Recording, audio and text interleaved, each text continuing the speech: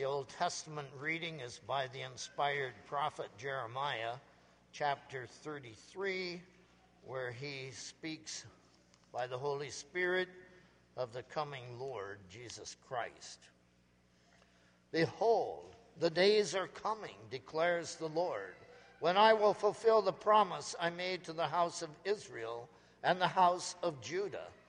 In those days and at that time I will cause a righteous branch to spring up for David, and he shall execute justice and righteousness in the land. In those days Judah will be saved, and Jerusalem will dwell securely. And this is the name by which it will be called: the Lord is our righteousness. This is the word of the Lord.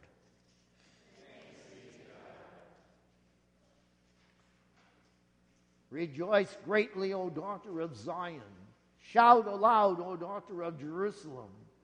Behold, your king is coming to you, righteous and having salvation. Blessed is he who comes in the name of the Lord. From the house of the Lord we bless you.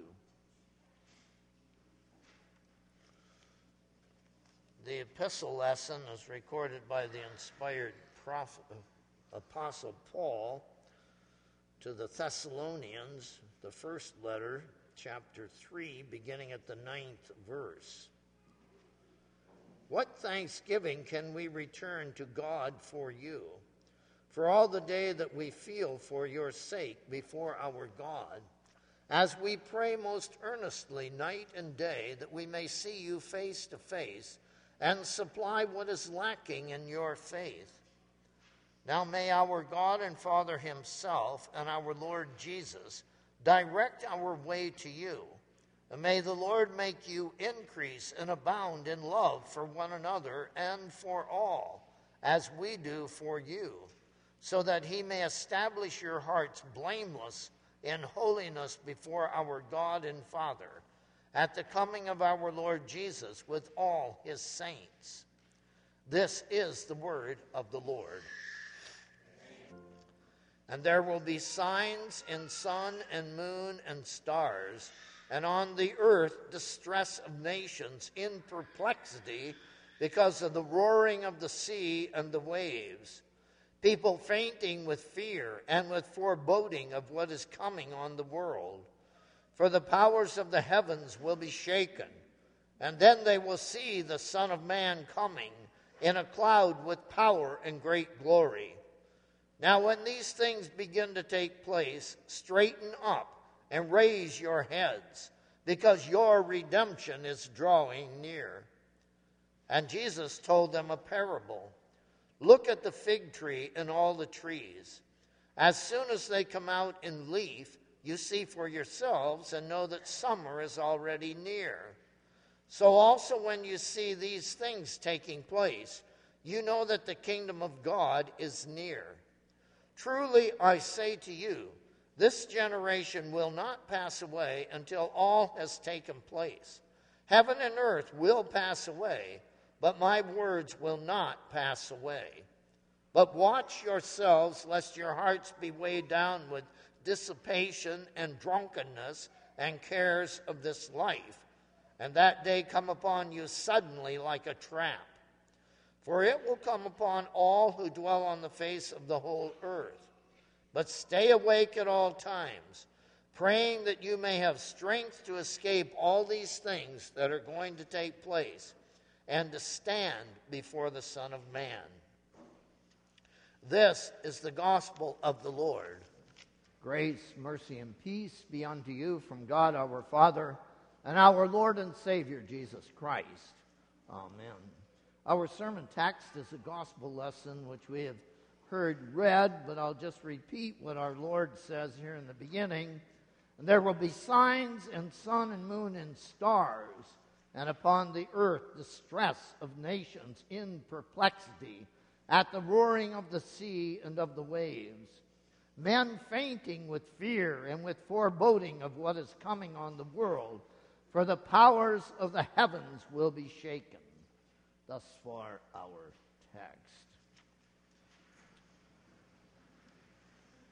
Well, if you were on your toes Friday morning and happened to have a radio on or TV or something else that would inform you of what's going on in the world, you would think that these words were being fulfilled in Anchorage, Alaska, as they had an earthquake early Friday morning.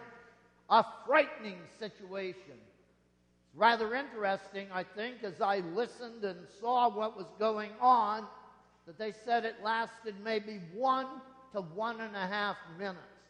But the damage is phenomenal.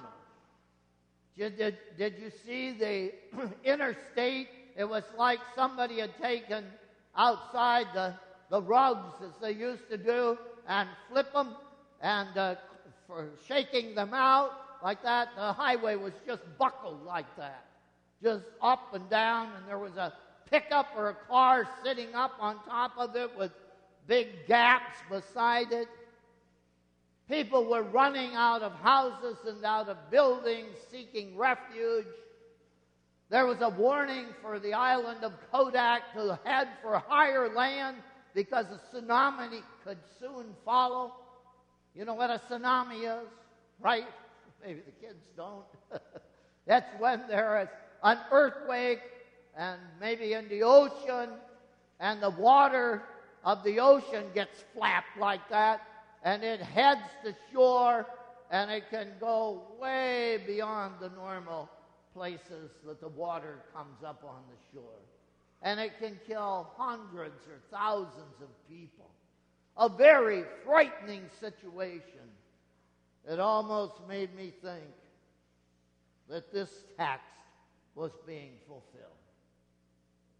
For our Lord tells us when He comes in the end, first of all, there are going to be these signs that come before Him, which we just heard them. The sun, the moon, the stars will change. The sun will stop shining. And the stars will be falling out of the skies. And the angels will come ushering in our Lord and Savior Jesus Christ. And He says, you will see Him. He will be seen around the world. How this can be, it's beyond our minds. But when the trumpets start blowing and He starts His trek to come back to the earth, He is going to be seen by peoples all around the world. And the dead are going to be raised up out of their graves, and their bodies and their spirits are going to put back together again, and they will be alive, and the entire creation will see our Lord Jesus Christ coming to judge the nations, to take His church, His bride, to be with Him in heaven, to live in great happiness forever. But before that time comes, there are going to be warnings. And this earthquake that just happened in Anchorage this last Friday morning is one of them. There will be wars and rumors of wars, he says, which we know all about that, don't we? It seems like we always have wars going on somewhere on this planet. So that's one of the warnings. There are going to be earthquakes. There are going to be flooding. There's going to be drought. There's going to be hurricanes, tornadoes. All of these earthly phenomena are going to happen, and they are warnings that the Lord is going to someday return. And this text and others, He is warning us to be ready. Don't get weighed down with sinful living, such as drunkenness and carousing, etc. Stay awake spiritually. Be alive. For your Lord is going to return. Martin Luther has tried to encourage us in this direction which I say often, and I wish I would do it myself, but I keep forgetting. When you arise in the morning, make the sign of the Holy Cross to remind us of our baptism. In the name of the Father, and of the Son, and of the Holy Spirit. We are baptized into Christ, and He into us. And Martin Luther encourages us to start our day this way. If we would do that day after day after day, we would be reminded of who we are. We are God's baptized children. And if we remember that I have a Savior named Jesus Christ, who is God in my flesh, who has come to this earth to live and die in my stead, if I would remember that, then day after day after day, beginning when I first arise in the morning, and you too, be mindful that we are God's baptized children. And this day we are going to live as His baptized children. Now, you don't have to do anything extreme, like I've heard, I even had friends that thought they had to go convert somebody in continent away or something. No, just believe what Jesus has told us. We are His forgiven children. He's our Savior. He died in our stead. And just have that in our minds and our hearts as we live out the day. We're His baptized children. Hey, look, if He comes today, so what? I'm ready. That's all we have to do to be ready. To keep our hearts and minds on the cross of our Lord Jesus Christ. To remember we are His children. And to be aware of the signs of the times. Hurricanes. I mean, people get into a tither. They go wild. They don't know what's going on. Well, we can say, hey, I know what's going on. This is one of Christ's warnings, one of the signs that He gives His church that He's near. He's soon to come. Now you might say, oh, you're crazy. Well, that might be. But what I'm saying is not crazy. Because if He doesn't come in our lifetime, we all are close to death, whether you think it or not. We're about one breath away from death. We never know when our own life is going to end on this earth.